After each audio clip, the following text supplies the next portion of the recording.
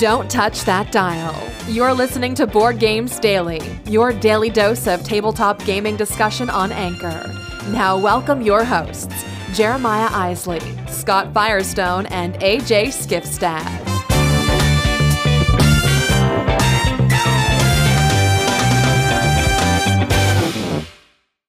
Hey everybody, welcome back to Board Games Daily. It's Monday. It's What Did You Play Monday. We're going to talk about games that we played or didn't play over the weekend, as well as some news from the board gaming industry world. There's another merger announced today. So we're going to get into that. Don't forget you can help us out by being a part of our Patreon community. Head to head to theologyofgames.com/Patreon, and you can find out all the cool information there. Also, if you want to write the show, just head over to theologyofgames.com/boardgamesdaily, or BGD. It's shorter that way. It's easier to type. So, theologyofgames.com/BGD. There's a write the show button there. Click on that and you can be a part of the show. We'll read your emails online on the show, and you can be a part of the conversation each and every day here on Board Games Daily. All right, that's all for now. Let's get into this show as we talk about what we played.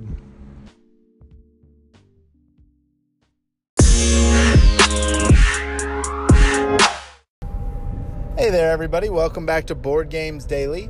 I mentioned on Friday that I was hoping to get Stone Age to the table, and it's interesting that I would talk about this for the What Will You Play Friday segment, because I didn't even realize this at the time, but it is the 10-year anniversary of Stone Age being, I won't say in print, but in existence, because there were many years where this game was out of print and people were dying to get a hold of it and couldn't. Rio Grande had it, or Rio Grande had it. People say it different ways. I say Rio Grande.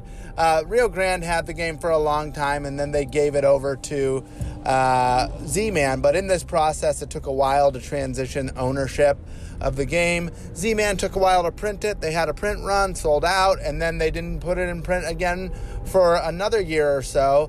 And I believe it's in print now, and it's readily available. But it's been a game that people have loved for over 10 years now. Z-Man just announced that they will be releasing a anniversary edition of this game. This anniversary edition is going to be cool. It's going to have a double-sided board, so you're going to get the original Stone Age theme that you've had and that you've known and you've loved, with the bright yellows and greens and blue artwork. You're going to get upgraded components, so I don't know what that's going to look like exactly, because I've always liked the components for Stone Age as it is already. I thought they're very nice. The resources are an actual shape of resources, that like the gold's the shape of gold. The wood, although it's like square or rectangles, I don't know. That represents wood to me. I guess maybe they'll make it round or something. I've always thought the components were good. In any case, the other side of the board is going to be a winter side of the board. I think you're going to have to do some fending off of animals. There's going to be some new different ways to play the game. And so I'm excited about that. They haven't given too many details about what the game description is actually going to be, but there are going to be different ways to actually play the game based upon which side you're playing on. Obviously, the original side of the board is going to play the base game. It would be sweet if they would add in the expansion to the base game as well, and the expansion is super highly desirable, because I believe that is out of print and people want that, and it goes for a hefty price on Amazon or eBay. That would be cool if they added that in as well. That just might make the anniversary edition worth it, because currently it's going to retail at $79.99. So $80 is what you can pre-order it for. That's pretty hefty for a game that, even though it's double-sided and has some variation, is pretty basic in nature. I don't know that I'd pay $80 for that. However, if they add that expansion in and you get the double-sided board with variable gameplay, it might be worth it. So keep your eyes peeled for Stone Age Anniversary. It's a limited edition print. Get your pre-orders in now if that sounds interesting to you. That's it for now. Check you later.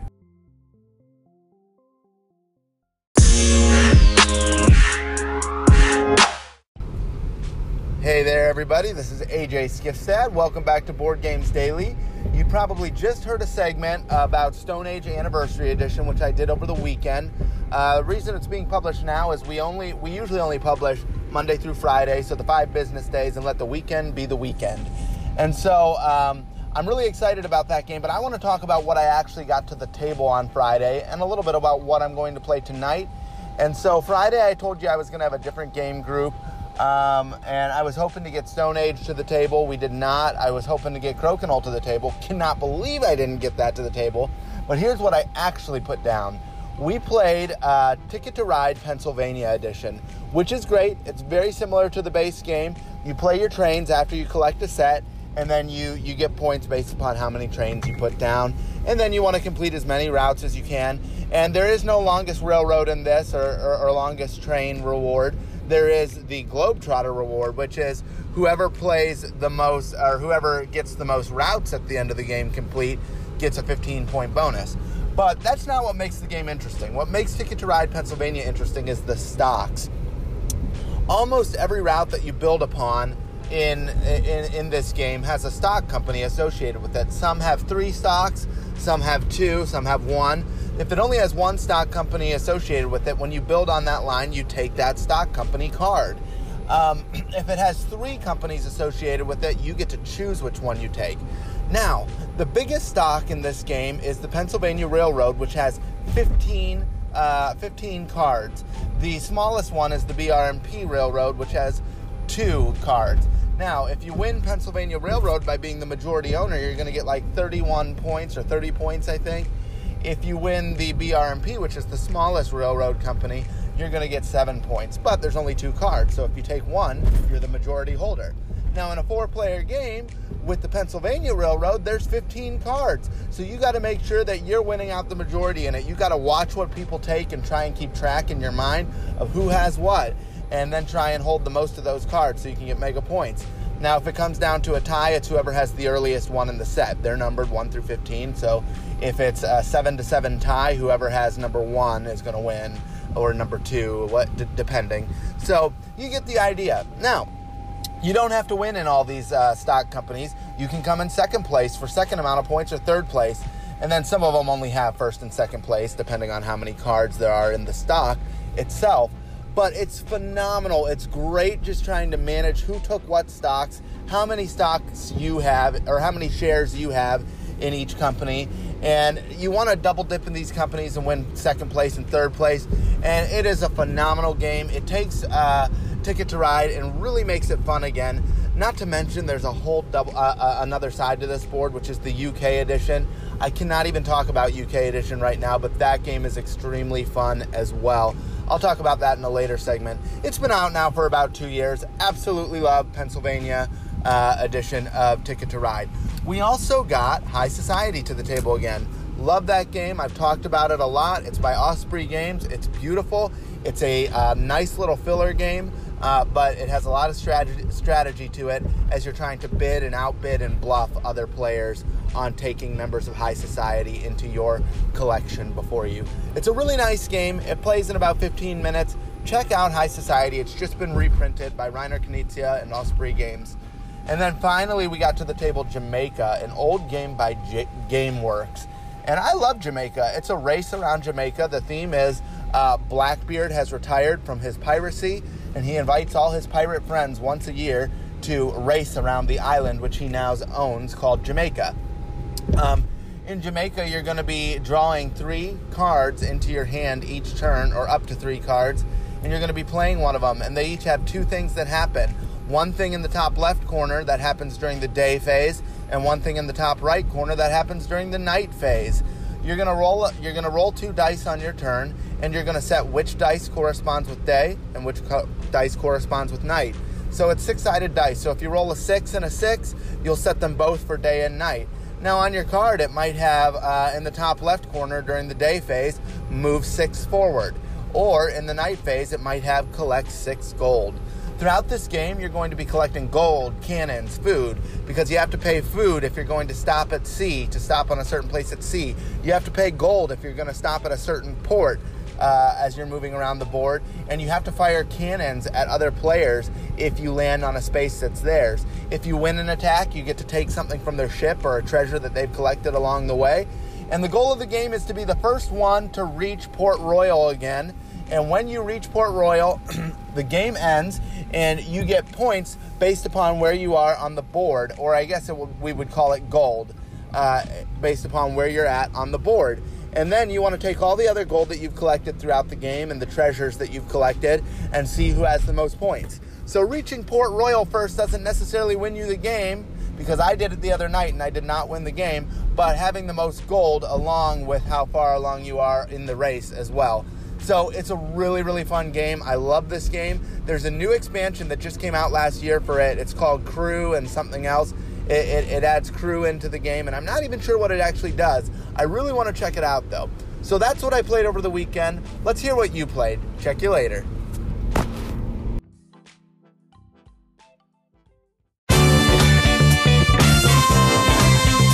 You can be more than just a listener. If you're listening via the Anchor app, you can be a part of the discussion by using the voice message feature. Don't just sit on the sidelines. Download the app and join the conversation today.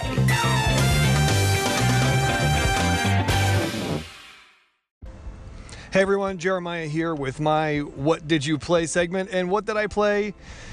I played nothing. I ended up working all 3 days, I guess, if you want to count Friday as a day of the weekend. I ended up working all 3 days this weekend, and just time got away from me. So I played Very Tired Guy and Sore Guy from Lifting Heavy Gear and things like that. Did a lot of role-playing, I guess you could say, but I did not actually get any games to the table. However, on Sunday in the mail, I guess maybe it wasn't the mail, it was some other courier service, we got a box in the mail, or on our doorstep, if you will, and in it was Spy Club from Foxtrot Games. They were partnered with Renegade Games, and I've been waiting for this one for a while. Randy Hoyt, who designed Relic Expedition and has published Lanterns, really cool guy, great member of the board gaming community. He and another fellow whose name is escaping me because I don't have the box in front of me worked on this game, and he told me about it last year at Origins. It's like a co-op legacy, almost kind of like set collection as you're trying to like find clues and confirm clues for like the motive and the crime and the suspect, and you're trying to do it before the suspect escapes, but it's meant to be played in like 5-game bursts that they call a mosaic. It looks really interesting. It looks fun. It looks very I don't know, almost like Hardy Boys or Magic Tree House. Like the artwork and the theme and the feel really feels that way just from my initial look at it. I'm going to be doing an unboxing video of this either tonight on Monday, the 26th today, 27th of August, or Tuesday night, August 28th. I'll be doing an unboxing video on our Facebook page, so you can check that out. So that's not what I played, but what I hoped I would get to play since it showed up so early. But I'm sure it'll get to the table this week, and I'll be doing a review of it very, very soon. So there it is. That's my What Did You Play segment. Not as exciting as others, but, you know, those things happen. All right, we'll be back with more Board Games Daily in just a moment.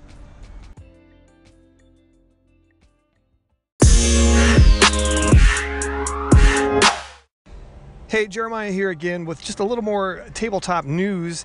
We got a press release today from Tabletop Tycoon, and it turns out that they have now merged with, or I guess it sounds like they more kind of acquired Victory Point Games, but Victory Point, like their staff staying on, they're still doing their thing, but they now have the power of Tabletop Tycoon behind them. Victory Point is known for States of Siege, which is like a solitaire series of games, as well as Nemo's War and a few other pretty well-known titles out there in the board gaming industry. And then Tabletop Tycoon, of course, is sort of part of the old Game Salute stable, and I think their imprint, the press release said, things like Everdell, which I loved, just recently released, Black Orchestra, stuff like that, Alien Frontier. So obviously great games that are a big part of this community. So they are, Tabletop Tycoon also is part of the whole Ship Naked distribution channel for Kickstarter and fulfillment and that kind of thing. So really, Victory Point Games has really kind of tapped into something really cool here, where there's a really good infrastructure underneath everything here that they're gonna really not have to focus on, and that was one of the things that they said, is they don't have to worry about so much some of the logistics and things like that. They can just worry about great game design and developing their game titles, and so it looks like it's going to be a really good situation for both of them. And here it is, it's another company, another couple smaller publishers that have teamed up, have merged up, and are trying to sort of claim a little bit bigger piece of the pie. We saw obviously the big $1.4 billion acquisition of Asmodee, and Fantasy Flight comes along with that, and Mayfair, and there's some really big names now in the Asmodee conglomerate, and so now the indie publishers are following suit. I think this trend is going to keep up. We're going to see more of this, and it'll be interesting. I think situations like this, I think it's a really good thing, especially for the smaller, publisher in here, where they're gaining access to great resources in manufacturing and distribution and fulfillment. And for the bigger one, they've got more titles that sort of fall under their umbrella, so it helps their brand stay stable, stay relevant, and all of that. So I don't know. I think this one's a good one. I think we're going to continue to see these, and it'll be interesting to see how this all plays out. What are your thoughts? Let us know. You can tweet at us at Theology of Games, at Board Games Daily. You can also head over to theologyofgames.com/BGD and click Write the Show and fill out the little form there and tell us your thoughts on this as well. All right, thanks so much for listening. We've got more coming at you. Board Games Daily.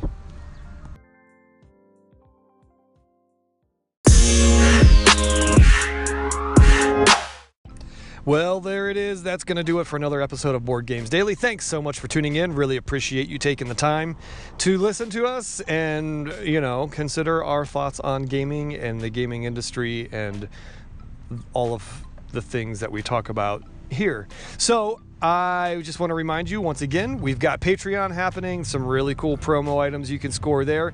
Head over to theologyofgames.com/Patreon. And of course, you can find us on all the social media networks. Facebook, Twitter, and Instagram are the three that we frequent the most. Find us there at Theology of Games and at Board Games Daily on Twitter. And if you like the show, hey, why not subscribe to it? Why not give us a rating and a review? Or better yet, tell your friends about it. Let them know, hey, there's this cool show that happens every day. They talk about board games, and it's really cool. At least we think it is. All right, so we ask you to do that. We'd love it if you'd share the show with somebody. And of course, just thanks again for listening. We'll be back tomorrow with more Board Games Daily. For my co-hosts, AJ Skifstad and Scott Firestone, I'm Jeremiah Isley, and until then, just go play some games, everybody. We'll see you tomorrow.